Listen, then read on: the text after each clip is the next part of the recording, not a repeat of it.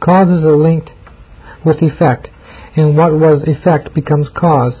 The influences of events on events interlace with each other, and descend in widening streams to subsequent events, so that the whole complex result is interlaced through every part. The astronomers suppose that the removal of one planet from our system would modify more or less the balance and orbits of all the rest, so the failure of one event in this plan would derange the whole directly or indirectly. If God had not foreordained the course of events, but waited until some undetermined condition was or was not fulfilled, his decrees could be neither eternal nor immutable. We know, however, that he is incapable of mistake, and that he cannot be surprised by any unforeseen inconveniencies. His kingdom is in the heavens, and he rules over all. His plan must therefore include every event in the entire sweep of history. That even the small events have their place in this plan, and that they must be as they are, is easily seen.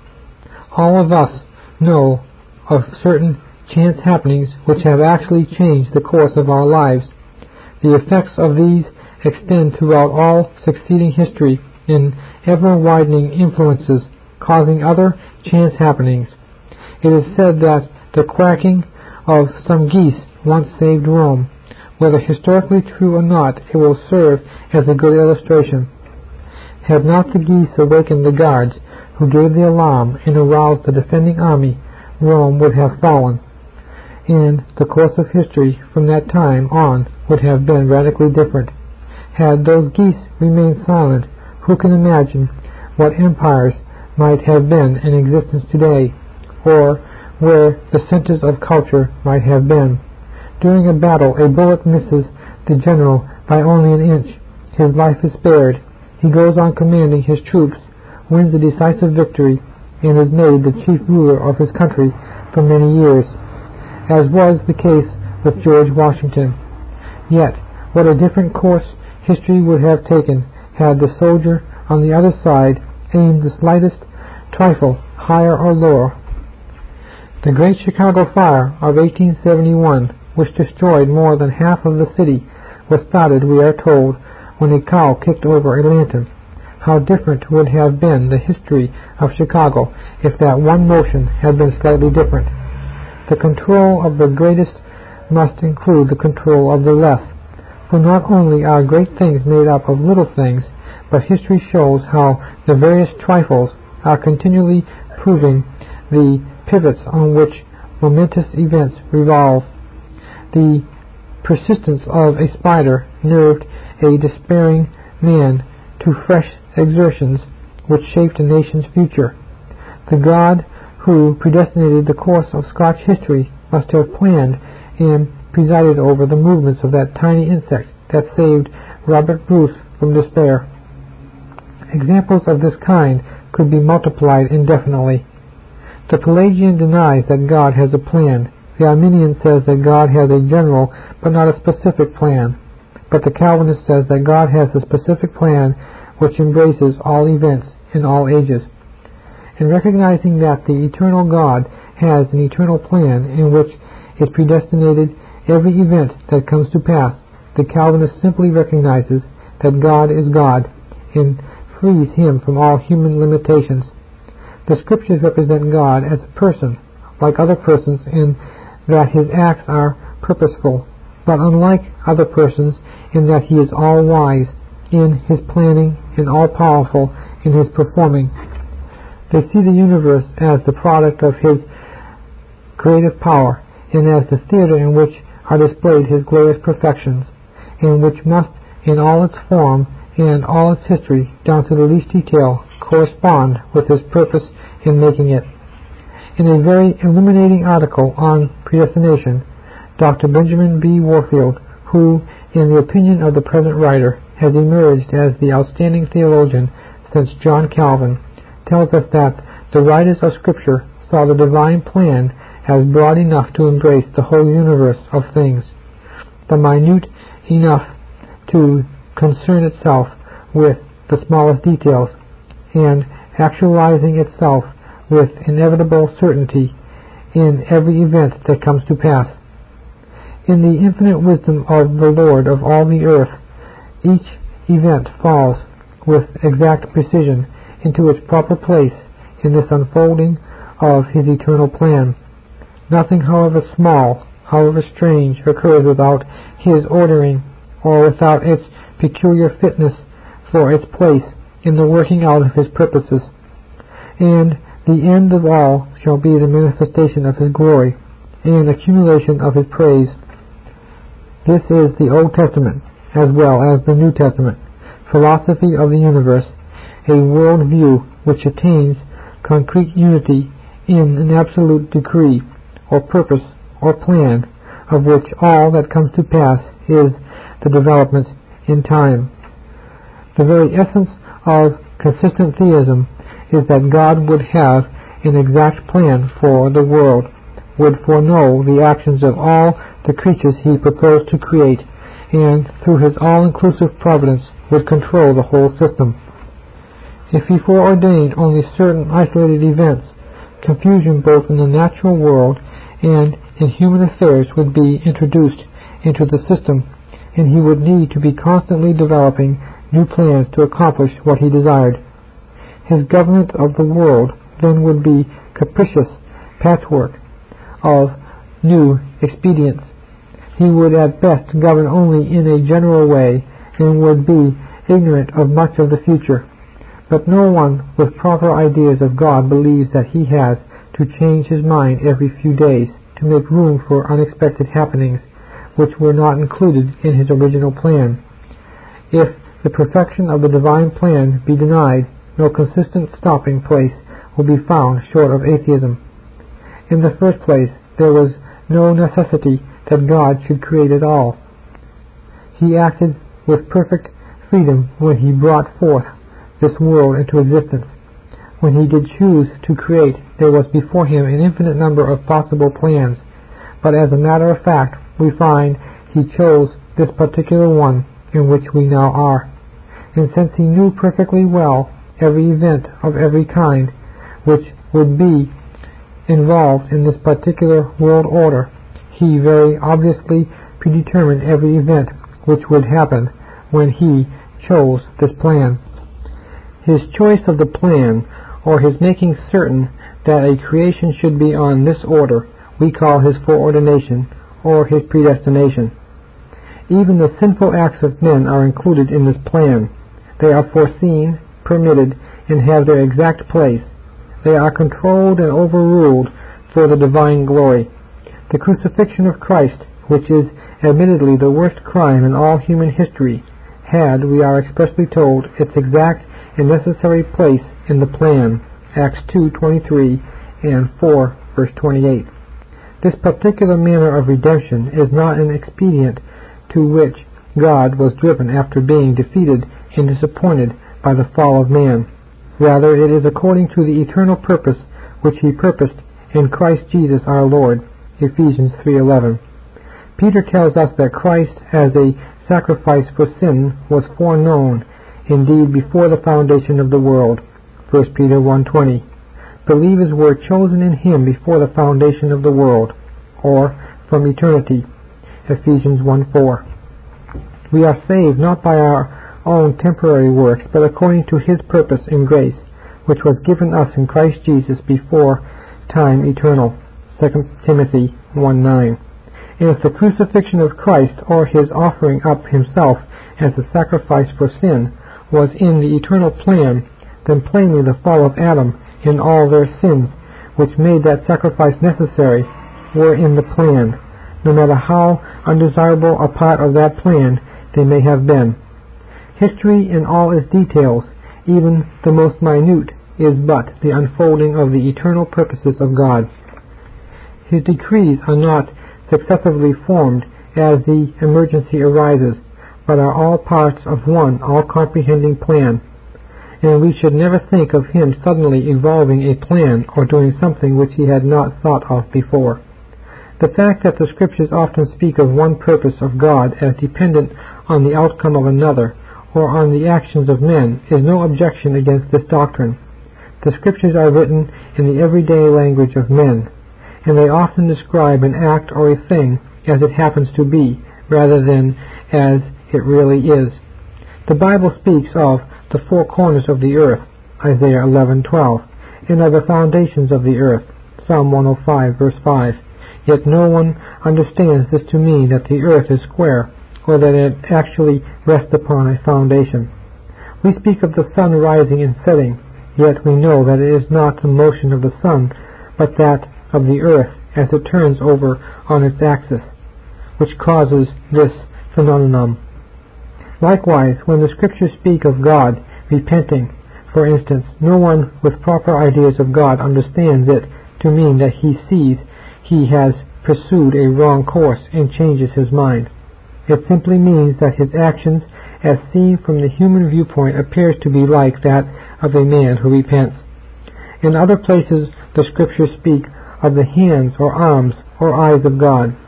These are what are known as anthropomorphisms, instances in which God is referred to as if he were a man. When the word repent, for instance, is used in a strict sense, God is said never to repent. God is not a man that he should lie, neither the Son of Man that he should repent. Numbers 23:19. And again, the strength of Israel will not lie nor repent, for he is not a man that he should repent. 1 Samuel 15:29. The contemplation of this great plan must redound to the praise of the unsearchable wisdom and illimitable power of him who devised and executes it. And what can give the Christian more satisfaction and joy than to know that the whole course of the world is ordered with reference to the establishment of the kingdom of heaven and the manifestation of the divine glory, and that he is one of the objects upon which infinite love and mercy is to be lavished. Scripture proof is as thus: God's plan is eternal. 2 Timothy 1:9. It is God who saved us and called us with a holy calling, not according to our works, but according to his own purpose and grace, which was given us in Christ Jesus before time eternal. Psalm 33:11. The counsel of Jehovah standeth fast forever, the thoughts of his heart to all generations. Isaiah 37:26. Hast thou not heard how I have done it long ago, and formed it of ancient times? Isaiah 46 verses 9 and 10. I am God, and there is none like me, declaring the end from the beginning, and from ancient times things that are not yet done. 2 Thessalonians 2:13. God chose you from the beginning unto salvation in sanctification of the Spirit and belief of the truth. Matthew 25:34. Then shall the King say unto them on his right hand, Come ye blessed of my Father, inherit the kingdom prepared for you from the foundation of the world. 1 Peter 1:20. Christ, who, as the sacrifice for sin, was foreknown indeed before the foundation of the world. Jeremiah 31:3. Jehovah appeared of old unto me, saying, Yea, I have loved thee with an everlasting love. Acts 15:18. Saith the Lord, who maketh these things known from of old. Psalm 139:16. Thine eyes did see mine unformed substance, and in thy books they were all written, even the days that were ordained for me, when as yet there was none of them. 2. God's plan is unchangeable. James 1:17. Every good gift and every perfect gift is from above, coming down from the Father of lights, in whom can be no variation, neither shadow that is cast by turning. Isaiah 14:24. Jehovah of hosts hath sworn, saying, Surely as I have thought, so shall it come to pass, and as I have purposed, so shall it stand. Isaiah 46 verses 10 and 11. My counsel shall stand, and I will do all my pleasure. Yea, I have spoken, and I will also bring it to pass. I have purposed, I will also do it. Numbers 23:19. God is not a man that he should lie, neither the Son of Man that he should repent. Hath he said, and shall he not do it? Or hath he spoken, and shall he not make it good? Malachi 3:6. I, Jehovah, change not. Therefore ye, O sons of Jacob, are not consumed. 3. The divine plan includes the future acts of men. Daniel 2:28. But there is a God in heaven that revealeth secrets, and he hath made known to the king Nebuchadnezzar what shall be in the latter days. John 6:64. For Jesus knew from the beginning who they were that believed not, and who it was that should betray him. Matthew 20, verse 18 and 19. Behold, we go up to Jerusalem, and the Son of Man shall be delivered unto the chief priests and scribes, and they shall condemn him to death, and shall deliver him unto the Gentiles, to mock, and to scourge, and to crucify. And the third day he shall be raised up. All Scripture prophecies, which are predictions of future events, come under this heading. See especially Micah 5:2. Compare with Matthew 2, verses 5 and 6, and Luke 2, verses 1 through 7. Psalms 22, verse 18. Compare John 19, verse 24. Psalm 69, verse 21. Compare John 19, verse 29, Zechariah chapter 12, verse 10. Compare John 19:37, Mark 14:30, Zechariah 11, verses 12 and 13. Compare Matthew 27, verses 9 and 10, Psalms 34, verse 19 and 20. Compare John 19, verse 33 and 36. 4. The divine plan includes the fortuitous events or chance happenings. Proverbs 16:33. The lot is cast into the lap, but the whole disposing thereof is of Jehovah. Jonah 1:7. So they cast lots, and the lot fell on Jonah. Acts 1:24 and 26. And they prayed and said, Thou, Lord, who knowest the hearts of all men, show of these two the one whom thou hast chosen. And they cast lots for them, and the lot fell on Matthias. Job 36, verse 32. He covereth his hands with the lightning, and giveth it a charge that it strike the mark. 1 Kings 22, verses 28 and 34. And Micah said, If thou, Ahab, return at all in peace, Jehovah hath not spoken by me. And a certain man drew his bow at a venture, and smote the king of Israel between the joints of the armor. Job 5, verse 6. For affliction cometh not forth from the dust, neither doth trouble spring out of the ground. Mark 14, verse 30. And Jesus said unto him, Peter, Verily I say unto thee, that thou today, even this night, before the cock crow twice, shalt deny me thrice. Compare Genesis 37, verse 28, and chapter 45, verse 5. Compare 1 Samuel 19, verse 15 and 16, and chapter 9, verses 5 through 10. 5. Some events are recorded as fixed or inevitably certain. Luke 22, verse 22. For the Son of Man indeed goeth, as it hath been determined, but woe unto that man through whom he is betrayed. John 8:20. These words spake he in the treasury, as he taught in the temple, and no man took him, because his hour was not yet come. Matthew 24, verse 36.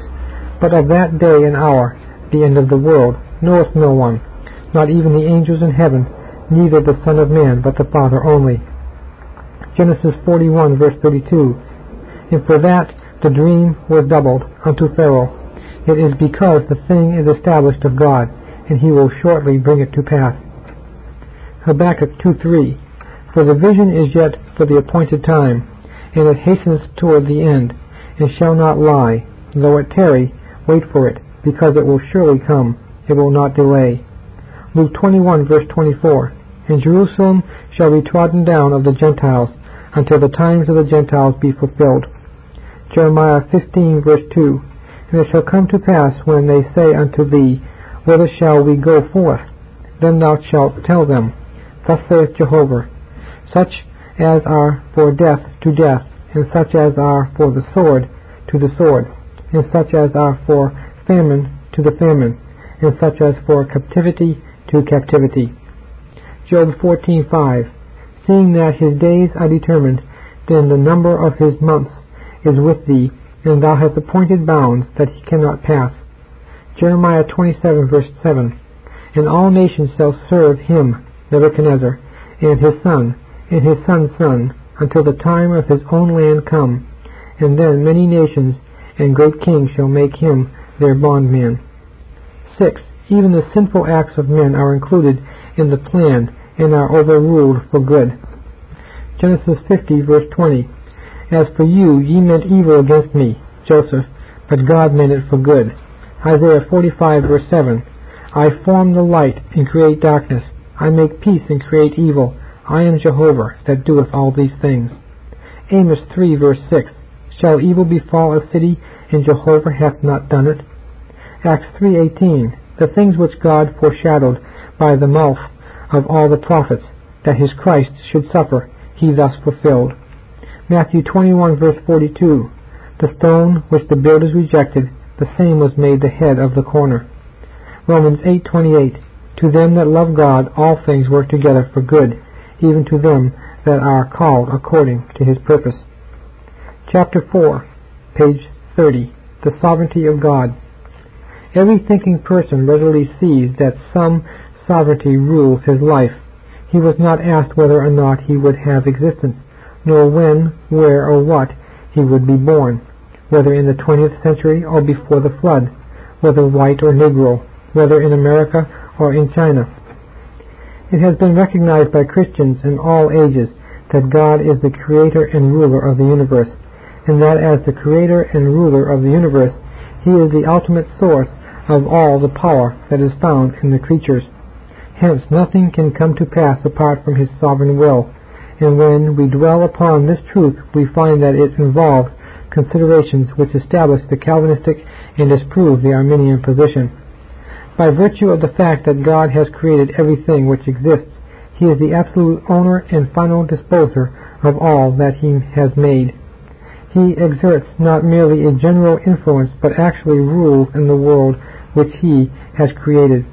The nations of the earth, in their insignificance, are as the small dust of the balance when compared with the greatness of him, and far sooner might the sun be stopped in his course than God be hindered in his work or in his will.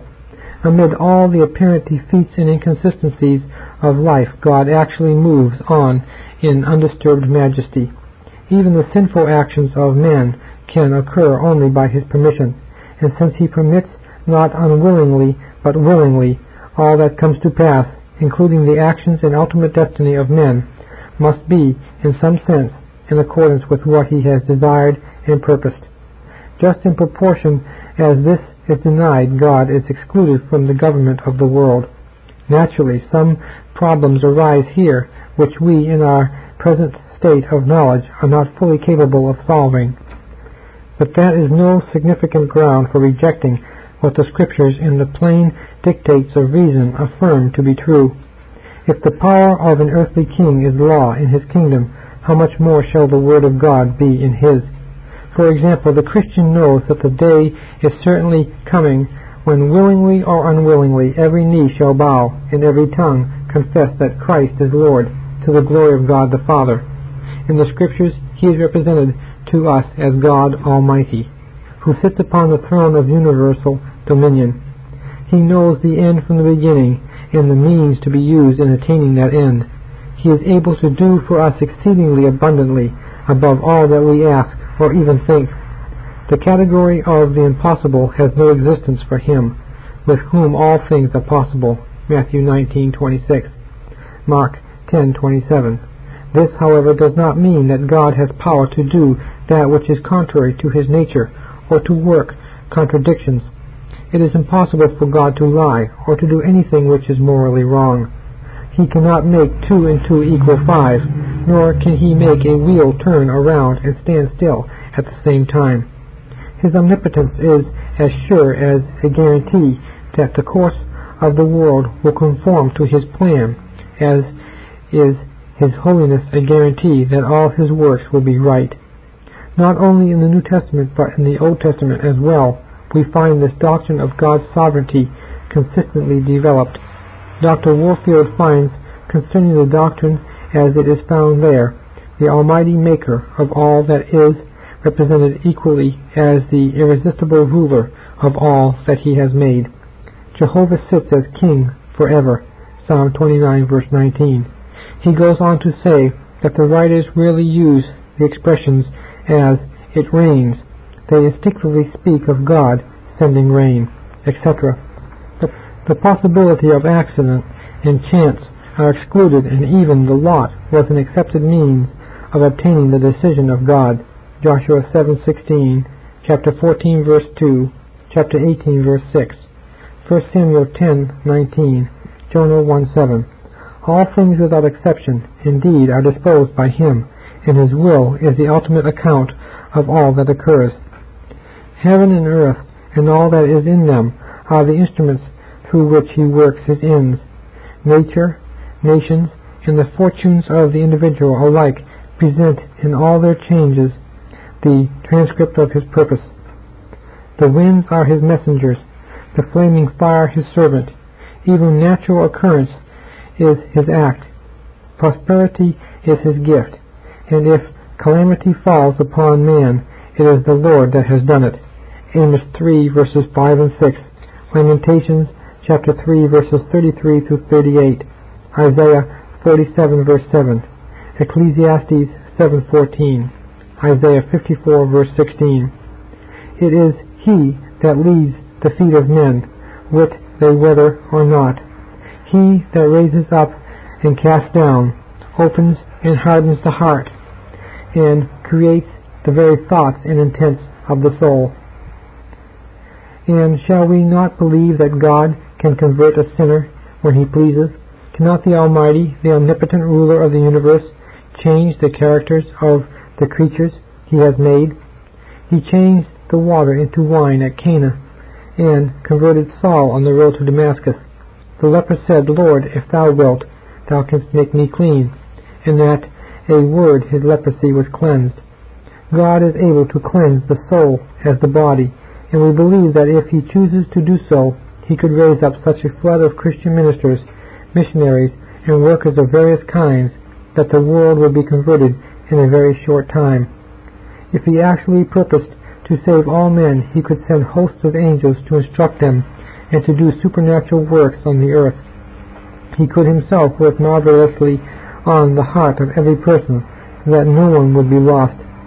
Since evil exists only by His permission, He could, if He chose, blot out all existence of it.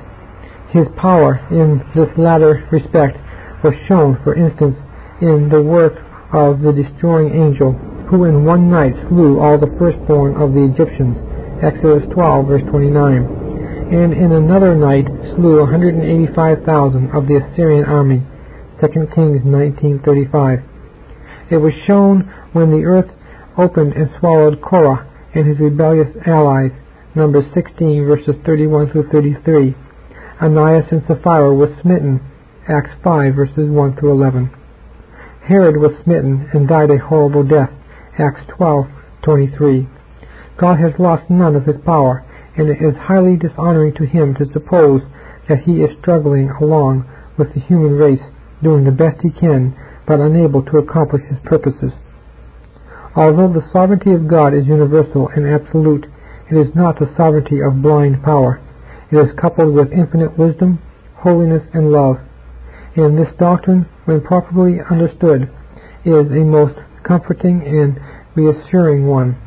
Who would not prefer to have his affairs in the hands of a God of infinite power, wisdom, holiness, and love, rather than to have them left to fate, or chance, or irrevocable natural law, or to short-sighted, perverted self? Those who reject God's sovereignty should consider what alternatives they have left. The affairs of the universe, then, are controlled and guided how? According to the purpose of Him who worketh all things after the counsel of His will. The present-day tendency is to set aside the doctrines of divine sovereignty and predestination in order to make room for the autocracy of human will. The pride and presumption of man, on the one hand, and his ignorance and depravity on the other, lead him to exclude God and to exalt himself, so far as he is able. And both of these tendencies combine to lead the great majority of mankind away from Calvinism. The Arminian idea, which assumes that the serious intentions of God may in some cases at least be defeated, and that man, who is not only a creature but a sinful creature, can exercise veto power over the plans of Almighty God, is in striking contrast with the biblical idea of his immeasurable exaltation, by which he is removed from all the weaknesses of humanity. That the plans of men are not always executed is due to a lack of power or a lack of wisdom, but since God is unlimited in these and all other resources, no unforeseen emergencies can arise, and to him the causes for change have no existence. To suppose that his plan fail, and that he strives to no effect, is to reduce him to the level of his creatures. Scripture proof: Daniel 4:35. He doeth according to his will in the army of heaven and among the inhabitants of the earth, and none can stay his hand, or say unto him, What doest thou? Jeremiah 32:17. Ah, Lord Jehovah, behold, thou hast made the heavens and the earth by thy great power and by thine outstretched arm, and there is nothing too hard for thee. Matthew 28:18. All authority hath been given unto me, Christ, in heaven and on earth. Ephesians 1:22. And he put all things in subjection under his feet, and gave him to be head over all things to the church. Ephesians 1:11. In whom we were made a heritage, having been foreordained according to the purpose of him who worketh all things after the counsel of his will. Isaiah 14 verses 24 and 27. Jehovah of hosts hath sworn, saying, Surely as I have thought, so shall it come to pass. For Jehovah of hosts hath purposed, and who shall annul it? And his hand is stretched out, and who shall turn it back? Isaiah 46 verses 9, 10, and 11. Remember the former things of old, for I am God, and there is none else. I am God, and there is none like me, declaring the end from the beginning, and from ancient times things that are not yet done, saying, My counsel shall stand, and I will do all my pleasure. Yea, I have spoken, I will also bring it to pass. I have purposed, I will also do it. Genesis 18:14. Is anything too hard for Jehovah? Job 42:2. I know that thou canst do all things, and that no purpose of thine can be restrained. Psalm 115 verse 3. Our God is in the heavens, he hath done whatsoever he pleased. Psalm 135 verse 6. Whatsoever Jehovah pleased, that hath he done, in heaven, in earth, in the seas, and all the deeps. Isaiah 55:11.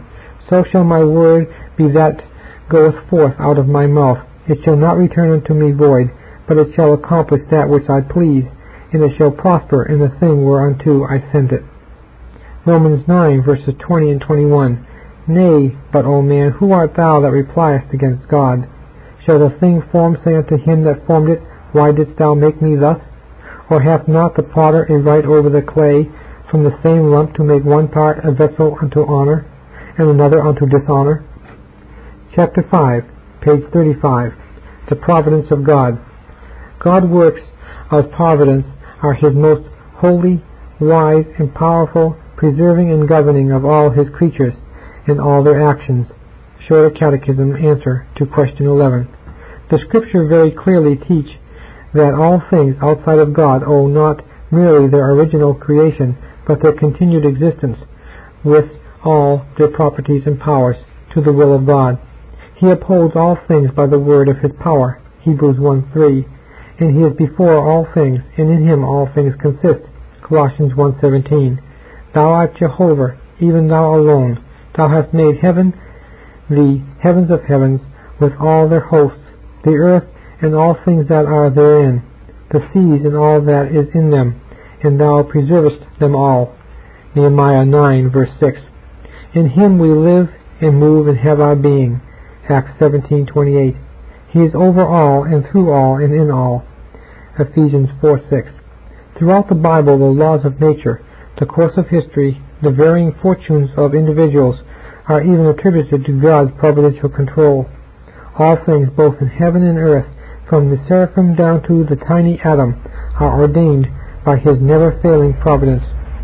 So intimate is his relationship with the whole creation that a careless reader might be led towards pantheistic conclusions, yet individual personalities and second causes are fully recognized, not as independent of God, but as having their proper place in His plan. And alongside of this doctrine of His immanence, the Scripture writers also present the kindred doctrine of His transcendence, in which God is distinctly set forth as entirely separate from and above the whole creation. Yet as regards God's providence, we are to understand that He is intimately concerned with every detail in the affairs of men and in the course of nature. To suppose that anything is too great to be comprehended in His control, says Dr. Charles Hodge, or anything so minute as to escape His notice, or that the infinitude of particulars can distract His attention, is to forget that God is infinite. The sun diffuses its light through all space as easily as upon any point. God is as much present everywhere and with everything as though He were only in one place and had but one object of attention. And again, He is present in every blade of grass, yet guiding Arcturus in his course, marshalling the stars as a host, calling them by their names, present also in every human soul, giving it understanding, endowing it with gifts, working in it both to will and to do. The human heart is in His hands, and He turneth it even as the rivers of water are turned.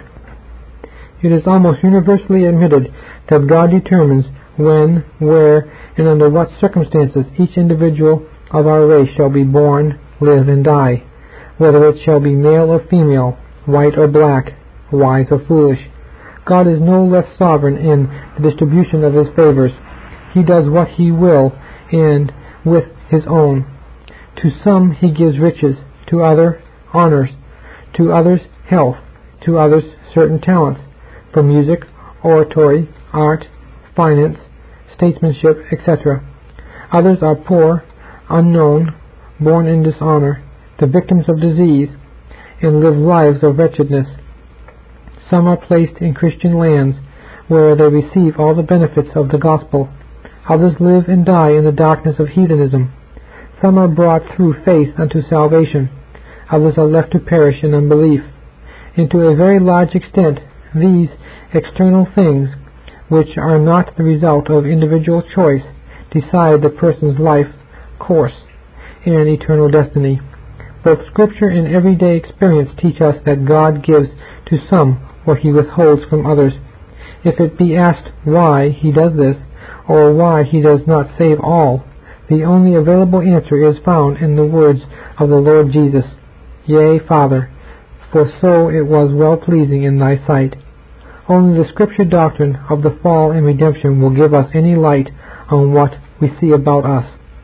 It is to be remembered that those who receive these gifts, whether spiritual or temporal, receive them through pure grace, while in regard to the others, God simply withholds those gifts which He was under no obligation to bestow. Nations as well as individuals are thus in the hands of God, who appoints the bounds of their habitation and controls their destiny. He controls them as absolutely as a man controls a rod or a staff. They are in His hands, and He employs them to accomplish His purposes. He breaks them in pieces as a potter's vessel, or He exalts them to greatness according to His good pleasure. He gives peace and fruitful seasons, property and happiness, or He sends the dissolutions of war, famine, drought, and pestilence. All of these things are of His disposing, and are designed for intelligent ends under His universal providence. God is no mere spectator of the universe He has made, but is everywhere present and active, the all-sustaining ground, the all-governing power of all that is. Although the price of the sparrow is small, and its flight seems giddily and at random, yet it does not fall to the ground, nor alight anywhere without your Father. His all-wise providence hath before appointed what bough it shall perch upon, what grains it shall pick up, where it shall lodge, and where it shall build, on what it shall live, and where it shall die. Every raindrop and every snowflake which falls from the cloud every insect which moves, every plant which grows, every grain of dust which floats in the air has had certain definite causes and will have certain definite effects. Each is a link in the chain of events, and many of the great events of history have turned on these apparently insignificant things. Throughout the whole course of events there is progress toward a predetermined end. Dr. Warfield has well written, "It was not accident that brought Rebekah to the well to welcome Abraham's servant," Genesis 24, or that sent Joseph into Egypt, Genesis 45 verse 8, chapter 50 verse 20. God meant it for good. Or guided Pharaoh's daughter to the ark among the flags, Exodus 2, or that later directed the millstone that crushed Abimelech's head, Judges 9:53, or winged the arrow shot at the venture to smite the king in the joints of the armor, 1 Kings 22:34. Every historical event is rather treated as an item in the ordinary carrying out of an underlying divine purpose, and the historian is continually aware of the presence in history of Him who gives even to the lightning a charge to strike the mark, Job 36 verse 32. In the great railroad stations, says Dr. Clarence E. McCartney, you can see a metallic pencil come out and write in great characters on the wall the time of the arrival or departure of the trains. The metallic pencil seems to write of itself, but we know that hidden in an office somewhere, the mind of the hand of a man are operating the pencil. So in our own life we note our own deliberations and choices and decisions, and yet in the fabric of our destiny there seem to be other strands not of our own weaving. Apparently trivial events play their part in great issues. Man's sense of moral responsibility and dependence and his instinctive appeal to God in times of danger show how universal and innate is the conviction that God does govern the world and all human events. But while the Bible repeatedly teaches that this providential control is universal, powerful, wise, and holy, it nowhere attempts to inform us how it is to be reconciled with man's free agency. All that we need to know is that God does govern His creatures, and that His control over them is such that no violence is done to their natures. Perhaps the relationship between divine sovereignty and human freedom can best be summed up in these words: God so presents the outside inducements that man acts in accordance to his own nature, yet does exactly what God has planned for him to do. This subject, as it relates to human responsibility, will be more fully treated in the chapter on free agency. This Reformation audio track is a production of Stillwater's Revival Books. SWRB makes thousands of classic Reformation resources available, free and for sale, in audio, video, and printed formats. Our many free resources, as well as our complete mail-order catalog, containing thousands of classic and contemporary Puritan and Reformed books, tapes, and videos at great discounts, is on the web at www.swrb.com. We can also be reached by email at swrb@swrb.com, by phone at 780-450-3730, by fax at 780-468-1096, or by mail at 4710-37A Avenue, Edmonton, that's Edmonton, Alberta, abbreviated capital A, capital B, Canada, T6L3T5. You may also request a free printed catalog. And remember that John Calvin, in defending the Reformation's regulative principle of worship, or what is sometimes called the scriptural law of worship, commenting on the words of God, which I commanded them not, neither came into my heart, from his commentary on Jeremiah 7:31, writes, God here cuts off from men every occasion for making evasions, since he condemns by this one phrase, I have not commanded them, whatever the Jews devised. There is then no other argument needed to condemn superstitions than that they are not commanded by God. For when men allow themselves to worship God according to their own fancies, and attend not to His commands, they pervert true religion. And if this principle was adopted by the Papists, all those fictitious modes of worship in which they absurdly exercise themselves would fall to the ground. It is indeed a horrible thing for the Papists to seek to discharge their duties towards God by performing their own superstitions. There is an immense number of them, as it is well known, and as it manifestly appears. Were they to admit this principle, that we cannot rightly worship God except by obeying His word, they would be delivered from their deep abyss of error. The prophet's words, then, are very important, when he says that God had commanded no such thing, and that it never came to his mind, as though he had said that men assume too much wisdom when they devise what he never required, nay, what he never knew.